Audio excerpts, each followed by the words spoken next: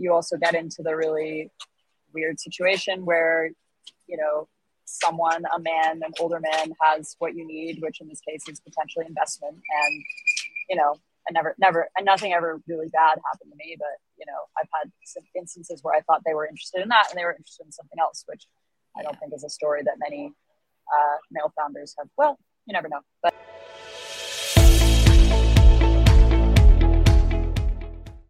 Hi, good afternoon, everybody, and welcome to another episode of Two Pence Worth. This is a series where we hear about the stories, the successes, and the challenges of female founders in climate tech. This series was inspired by the shocking fact that in 2022, for every £1 of VC money, less than 2 pence went to companies with female founding teams. So through this series, I wanted to try and do my part to shine a spotlight on the achievements of some fantastic female founders in climate. And I wanted to provide a space where we could celebrate their wins, acknowledge the challenges that they faced, but most importantly, share the resources, the advice, and the tips that have helped them along the way. We are actually coming near to the end of this series now, and after this, we've only got 2 more episodes to go. And we've heard from some inspiring founders that have shared their stories with us. So if you've missed any of the previous episodes, please go and check those out. You can find them on my link profile, you can find them on the Above and Beyond YouTube channel, or you can find them in podcast form on Apple Podcasts and Spotify. But today we are joined by Lucy Lyons, co-founder and CEO of Energy Policy and as a venture scout for an investor before joining Carbon 13 and founding Kestrix with her co-founder Matt. Now, you might have noticed that we're coming to you slightly later on in the day than usual, and that is because Lucy is joining us from New York. So, Lucy, thank you so much for joining us so early on in what is, I understand, a really hot day over there in New York. Thank you so much for having me. It's really a pleasure to be here and to talk about these really important topics and also to share a bit more about the Kestrix story. So, yes, I think we're all reminded of climate change every day, but especially on days like this, it is, I think, 96 Fahrenheit in New York where I am. I'm taking the call from outside, sort of in between meetings. But yeah, very lucky to be here in New York. Haven't been here since started our journey at Kestrix, so it's been really fun to connect with, other entrepreneurs in the city, investors, and mentors, and so on and so forth. So what I can do to start is just give a quick sort of background on Kestrix and what we're doing. So we Kestrix is a climate tech startup on a mission to scale energy efficiency retrofits of existing buildings. So we're really starting off by solving retrofits data problem. So what we do is we diagnose energy efficiencies in the built environment. The way that we do that is we're using mass thermal image capture, so think drones with thermal cameras strapped to them, and AI to essentially map how heat leaks from buildings at scale. And then we're building a SaaS platform that basically informs retrofit planning, pricing, and verification, not for one home at a time, but for entire portfolios of buildings, entire cities at a time. So that's really what this is about, is unlocking decarbonization of the built environment at scale, starting with sort of a data layer that can underpin all of that. Just a bit of background on Kestrix and how we got started. So we, together with I met my co-founder Matt in the Carbon 13 Venture Builder program in their 4th cohort about a year ago. And we've been really working on Kestrix full-time since. It's been an epic journey, honestly. We've really enjoyed working together. And it's been really fun, but of course it's just the beginning. Amazing. And how soon on in that venture build? I mean, was this an idea that you came into the venture builder with, or is it one that you formed after meeting Matt? So as a bit of context, so as you said, my background is I've worked in climate tech startups, mostly on the commercial side. And most recently, I was at an early stage carbon accounting startup called Plan A. And we worked there with lots of whole range of corporate clients to help them calculate, monitor, and reduce their emissions. It was a fantastic sort of place to learn about sustainability and probably more importantly, the way corporates, tackle sustainability. So I'd always had in my mind to to kind of continue working around that topic. But I did study urban planning in my undergrad, so zeroing in sort of on buildings and the built environment always seemed really exciting to me. So it was actually Matt who, the way I tell the story is that we formed a team very much on the basis of complementary skill sets, ideas for what we wanted to do in the business. And we're very careful about that because, of course, the most important thing in a business is your co-founding relationship. But pretty much the day after we formed the team, it was actually Matt who turned around to me and said, hey, what do you think about building the Google Maps of heat loss to scale building retrofit? And I think my background in carbon accounting combined with my experience studying cities and, really wanting to decarbonize cities, it was an easy sell. So, that's kind of how we got started. And I think after that, of course, we had lots of work to do around testing. Who has a real need for a data layer in retrofit? Is it individuals? Is it businesses? If it's businesses, what kind of businesses? So those are all sorts of questions we answered together through doing customer testing in the latter half of last year. And it's put us in a nice position today. Yeah, absolutely. And so when did you actually come out of cohort 4? When did you kind of spin out and sort of go it alone, as it were? And how has the business evolved since that point? So we were part of, like I said, the fourth cohort of Carbon 13. So the timeline was we started in September 2022. I think we formally teamed in October. And then we were kind of exploring for sort of October and November, talking to as many customers as we could, coming up with a name for the business. And really by December, we had sort of a financial model, a rough business plan, and a pitch. And that's what we went to Carbon 13 with. And we were one of the 12 ventures they selected for investment in January. And really from then it was full on and full time before that, but we sort of launched officially in January after receiving that investment. And I think a couple of key milestones since then have been one, raising that investment from Carbon 13. Two, we spent a lot of time applying for an Innovate UK grant. And we were successful in an application for one in March or April. So that was a big win for us. And then I think that gave us really the wind in our sails that we needed to win our first customer. So we're working with the largest social housing provider in the UK. We delivered a pilot for them. I think after that, we were able to raise a 500K equity financing round from a series of angel investors as well, which was, again, a big effort, but I think, obviously we're better for it. And it's really great to have a team of people rooting for you on the sidelines as well, in the form of investors. So I think now the next few months are really about winning our next couple of paying customers. We do have one more that's just signed that we're very excited about. A few more in the pipeline, and then looking ahead to 2024, it'll be about raising a bit more money, building up the product. And we also, I think, last exciting milestone is we've welcomed 3 new team members this month. One of them just started at the beginning of this week.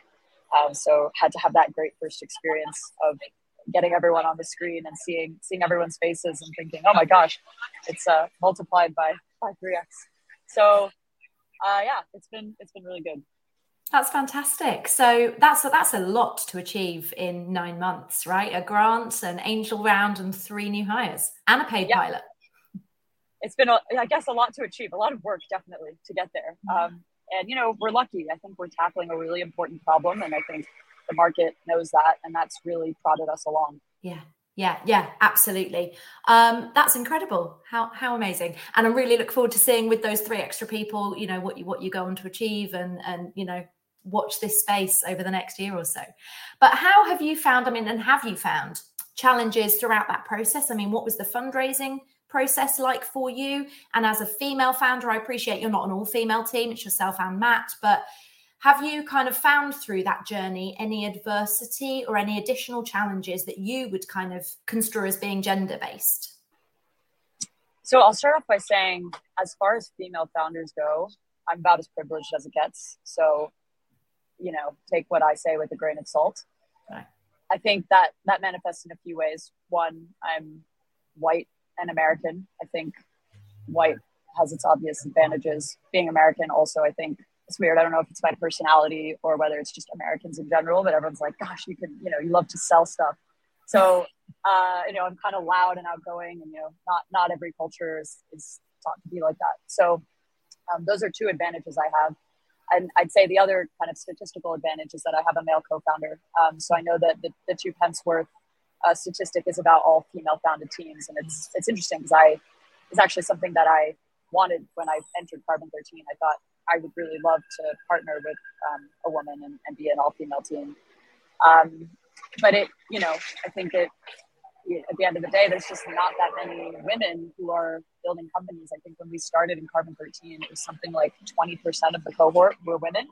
And on the first day, they got news that 3 women had dropped out. And that's not, at all a reflection of Carbon 13. They're trying really hard, but it's just women aren't conditioned, I think, to take risks like this. And there's lots of things that get in the way. So I think the other advantage I've had is I come from a family of entrepreneurs. So I've always been told, you can do this, you just take the leap. And not everyone has that. So, however, still being a woman, I think I've faced some challenges that all women do. Interestingly, the process of raising investment, I almost felt like, I wouldn't say being a woman played to my advantage, but there were actually definitely investors who came on board and expressed to me that one of the reasons they did is because they had been looking for a strong female founder to invest in. And they felt that this was the right fit. So that was really exciting, but I think that also brings in some imposter syndrome, right? I've often had the thought of like, is this just a diversity investment, which is ridiculous because barely, again, representing that. And I think some of the harder things for me, and I was reflecting a little bit about this before the podcast, have been less sort of direct, like, oh, I can't raise money because I'm a woman, but more kind of the societal pressures around me as a woman. So I'm, in my mid-20s, and I do think that it's been easier to raise for me than other female founders also, because an investor will look at me and say, oh, she's unlikely to have children in the next few years. And I think that if I tried to raise in 2 or 3 years or longer, and I didn't already have children, I might get that, or not that question, but like that they might not even say it, but it's a bias that I know exists. And I actually think that part of my thinking around building the startup is I have to do this now, or else it's going to be really hard for me, which is not a choice that any men that I know have to make. And of course, could I have been a couple of years more experienced when I did this? Maybe would that have been good? But of course, it doesn't line up with the lifetime lines. And I think that's pressure you could get from an investor, but it's also pressure you feel from your family, for example. I think my family has questions around like, oh, so is this your main focus? Are you thinking about a family? How's that all going to work? And I don't see I love my family, but I don't see my male cousins getting questions about that. So that's what I would say has been the most difficult. And I think, again, families coming into it a lot, because kind of classic entrepreneurship style. I've been living on some families' couches for the last couple of months. And there's definitely a feeling of like, oh, you're working too hard. Like, oh, you never come up for air. And I definitely wonder, like, would it be the same if I were a man? But again, it's very hard sometimes because you're just wondering this and you'll never know what it would be like. But I also think that's good because, you just have to press on and do it. So. Yeah, absolutely. No, I think that's really fair. And I think you're right. You can't ever know if you'd been another few years older or if you were a man, how it would have been different. And I think that's a struggle that a lot of women that I've spoken to throughout this series have had, right? Where I've said, do you feel you faced adversity? And they've said, well, I don't know, because I don't know necessarily if it would have been different if I hadn't been a woman. So was what I faced adversity, or was I just coming under scrutiny and questioning because they would have questioned anybody about those things, wanting investment? So yeah, it's really hard to tell, isn't it? Really, really hard to tell. Although now that I think of it, the one thing interestingly, so I had a first founding experience when I was way young, honestly too young, when I was 22. And even the difference between 22 and 26 is, I remember there were experiences when I was 22 where I felt like no one took me seriously at all. Right. because I mean, fair enough, I was really young. I looked quite young too, but you know, you also get into the really weird situation where, you know, a man, an older man has what you need, which in this case is potentially investment. And, you know, and nothing ever really bad happened to me, but, you know, I've had some instances where I thought they were interested in that and they were interested in something else, which I don't think is a story that many male founders have. Well, you never know. But yeah, luckily since building Kestrix, I have not experienced that. It's been much more professional. But who knows? That might be because of my age. I don't know. Yeah, partly age, I think, and like you said, partly experience, confidence, and all the things you've learned in that 4 years since. But yeah, you're right. Being a young female founder, particularly, and like you say, you're wanting something from someone. There is an uncomfortable power dynamic, then, isn't there? For sure. Yeah. Which it can be easy to be exploited. And so, how have you found that throughout the rest of your working life as well, and not just in your sort of founding, I suppose, experience, but also coming up through the rest of your career path? I mean, you've had some really fascinating stints. If you're happy to kind of share some of that journey with us, in, you know, research and in politics for a period of time. And so, yeah, you happy to kind of share just in a bit of a nutshell what that journey's been? Definitely. I think I'd start off by saying I don't think I would be doing what I'm doing. I don't think I would have the audacity to be doing what I'm doing if I hadn't had really great, really strong female role models. So I think the original female role model for me, you know, is my mother. She works kind of at the intersection of public health and media, but has always really been into innovation and has always told me to chase my dreams. So that's the first thing. But in my sort of career, I also I worked under a woman named Lubomila Jordanova, who founded this B2B carbon accounting startup where I was, Plan A. And I actually started working there because I thought her energy was really powerful. I saw what she was doing. I saw she was a young woman kind of knocking it out of the park. And I thought, I really want to be like that. And I think it was through working under her that I saw what was possible if you just had the confidence and took the leap. So that was a overall positive experience. I think in my research jobs, it's interesting. I mean, I think this is a sign of, hopefully, of times changing and getting better, but I've felt like I've been treated really well. But again, I think that the fact that I'm here is a symptom of that. I think if I hadn't been, or if I'd been made to feel really bad, like many women are, I may not be here. And I think that's really why we see so few women doing this stuff. And it's like, actually there are women to invest in, let's not forget, but the problem still starts at sort of the beginning of the funnel. Like, fewer women take the leap because the environment around them conditions them to think that they're not qualified, or they're not worthy, or they're not gritty enough, or they see men only getting funded, so why would you try? And I think it takes a perfect storm like the one I've been brought up in to make a woman do that, or a really exceptional woman. But again, like, yeah, it's fine for me, but if it weren't, would I be here? Yeah, I think you're totally right. And I think it's that layering, that insulation of confidence that gets built around you that starts. And there's been a really key theme, actually, of a lot of the women that I've interviewed through this series, of either having parents that are entrepreneurs, or having parents that encourage them to do engineering at a really young age. You know, they've been shown they can do it. They've been given the confidence that they can do it. And I think that, like, that layering of insulation of confidence starts that young, and then it kind of builds up layer by layer, right? And then gets to the point where you've got that almost suit of armor around you that gives you that, like you said, the audacity to go out and do those things.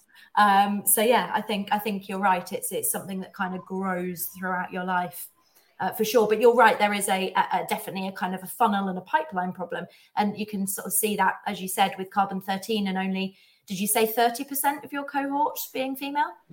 I don't want to put numbers on it that I don't know, but I remember walking in there and feeling like, wow, it's going to be hard to find a female co-founder, because not because the women who were there weren't great, but you have to find the perfect skills match, and you need to work on the same things. And I think there was only one woman who I talked to seriously about co-founding something, and we really got along, but we wanted to work on different problems. So just statistically, it wasn't possible. And I don't think there were any all-female teams that came out of our cohort. I know there was one in the previous cohort. They're awesome, Open Hydro. But it was, and they acknowledged it, to be honest. Like Carbon 13 stood right up and said, yeah, we see like a deficit of women, and we're working on it. And interestingly, when they did fund the 12 companies, there was much more of a gender balance. So interestingly, the women who did start, I think a larger percentage of them made it through to getting investment, which is also either indicative of Carbon 13 making, conscious decisions, but also definitely indicative, really speaks to the quality of the women that are there, and they're all doing really good things. I know a few of them have been on the podcast as well. They have indeed. Yeah, we have a strong representation of Carbon 13 alumni. So yeah, absolutely. And one of the really key things that we like to kind of take from these episodes and share with everybody are those really actionable things, right? Those resources, those tips, that advice that you've used and have helped you along the way, that you can share with other people that might not be aware of them and kind of help them just smooth their path a little if they want to follow in your footsteps. So speaking to that, I mean, the first one that we ask people to share with us is a people-based resource. And please feel free to give us more than one if there is more than one. But are you happy to share with us some of the networks, communities, people-based resources that you've used throughout your journey? Definitely. So the first one that comes to mind, well, interestingly, the first one that comes to mind is Carbon 13. I think having been incubated in an accelerator with startups and being at the same stage of your journey, I just got off of a CEO's call where we all gathered and shared kind of wins and losses. And, it's really great because it's not a place where you feel like you need to show off. You've been on the journey. So you knew them when they were kids, kind of, so to speak, a year ago. So you can really be really open. So I think joining a venture builder for entrepreneurs who want to build something is a recommendation I can make. Another community I'm a part of that is really meaningful to me is one called Sigma Squared, which is it's specifically for founders under 26. So not trying to be ageist, but I think trying to create a space for people who take a slightly different path. I think at that age, most people are not doing that. And there's, again, a really depressing representation of women there, but it means that the women in Sigma are more connected. I think, and then another one actually started by one of our investors is Female Founders Rise, which I've just become a part of. But the founder, Emmy, is kind of, her mission is to connect female founders to each other to create value that wouldn't be there if they weren't connected. I think I haven't looked up the mission, but that's what it feels like. And so, but yeah, I mean, I would love to see a close community for female founders in climate tech. It seems very niche, but like the nicher, the better, right? Because then it's like you have a small community that's really tight knit instead of like a really big one where your only thing in common is that you're female, which is supposedly supposed to be half of us. So yeah, you're right. And I don't think that does exist, does it? Because as you said, Female Founders Rise is female founders, but it's not vertical specific. No, and then you've got women in climate. But again, that's not founder specific. So yeah, that is a Venn diagram that hasn't really been exploited, I suppose, or there isn't anything catering to that. And add another project to my plate. I think you're busy enough, right? And the second recommendation is a media-based resource. So it could be a book, a podcast, anything, whatever that you've read or consumed that has kind of helped you on your journey. And again, please feel free to give us more than one. The more the merrier. So it's a bit sad, but all of them that I can think of are super male dominated. I grew up listening to Guy Raz's podcast, the How I Built This podcast, which probably I can blame that for my dream when I was in high school was to like be on his podcast. So maybe one day. I don't think I'm there yet. But he interviews a lot of female founders too, and a lot of very sort of different sorts of businesses. It's not just tech. It's like when he interviewed the founder of Tate's Cookies, and it's like, how do you scale a bakery? And the founder of Chipotle. So I've loved that. I think, again, like books that I swear by, unfortunately, have nothing to do with female entrepreneurship. They're just like The Mom Test. That's my favorite book. Books that really, or podcasts that really like show you what is the process, like what makes this sort of 0 to 1 phase successful in a startup, which has been the space that I've played in mostly. I think even when I was working at Plan A, I was one of the first 10 hires. So it was really early, and I love that first phase. And I think what I'm trying to consume now is literature that prepares you for the next phase. So I'm about to start a book called The Secrets of Sandhill Road, which sort of someone recommended it to me saying basically this is how you avoid getting the short end of the stick in a VC deal, which I think is even more important for women to read. Can't endorse it yet. But I would love a podcast that talks about particularly female entrepreneurship in the context of like the next stage. Like, what am I going to be up against if we do manage to raise a seed round or Series A round? It's like there's a lot less about that, I think, because fewer people get there, which makes it hard to study for it. Yeah. So in terms of not just going from 0 to 1, but how you start to scale, but at the earliest stage. But almost like 1 to 3, Right. Not even like 1 to 1,000. That'll be, we'll have time for that. But this next phase is, I'd say 1 to 10. 0 to 1 is like 0 to 1 employees, and now we've got 4, and we'll have a couple more. So it is kind of like 1 to 10, which is still, a huge multiple. Yeah, absolutely. Yeah. It is. And it's when your focus and horizon needs to shift and change, and you need to start, bringing some more sort of competing things into play that you need to start thinking about. And it's how you start to juggle all of that and how your role evolves. And yeah, absolutely. Well, actually, tomorrow in our next episode, we're being joined by Sasha from Olio, who is a great example of a business that have done that next stage and then some. Hopefully, if you tune in tomorrow, if you have any spare time, or watch it on catch up, some of those questions might be answered. Fantastic. And in terms of your sort of business role model, and again, you can give us more than one, and they do not have to be climate specific, but if they are, that's great. But who do you look up to from a business perspective? It's a great question. I think I really. It's not a good answer for a podcast about female entrepreneurship, but I really look up to my dad. He is the entrepreneur in our family and is a great sort of come from nothing story. He worked his way up, and he has a restaurant business, but it's still, he taught me all I know about listening to customers and about making people feel special, and about taking feedback in stride, and all things that I sort of live by. So I'd say my dad is my biggest role model. Another person that comes to mind is someone named Sophie Purdom. I've never met her, but she founded Climate Tech DC. And I think I'm just really impressed by what she's done, because I think, again, I don't think have too much experience.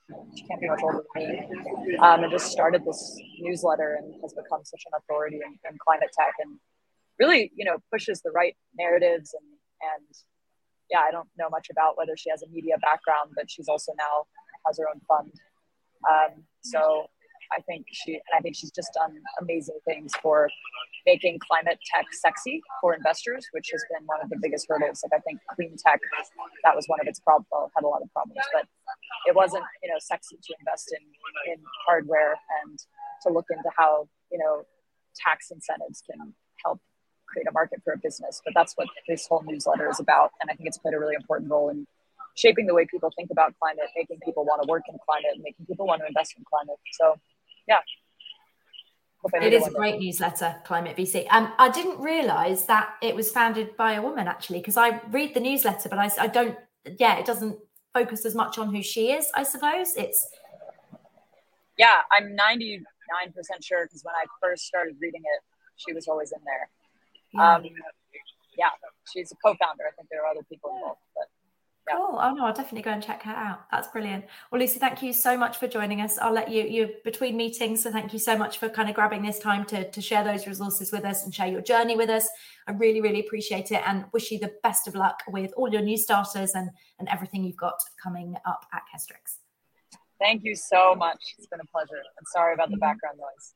That's all right. No problem. And thank you everybody that's joined us at this different time this week. As I mentioned there, we've got another episode coming up tomorrow with Sasha from Olio. And then we have our final episode for you next week.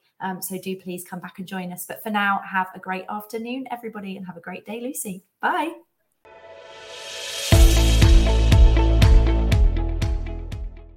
Thank you for listening.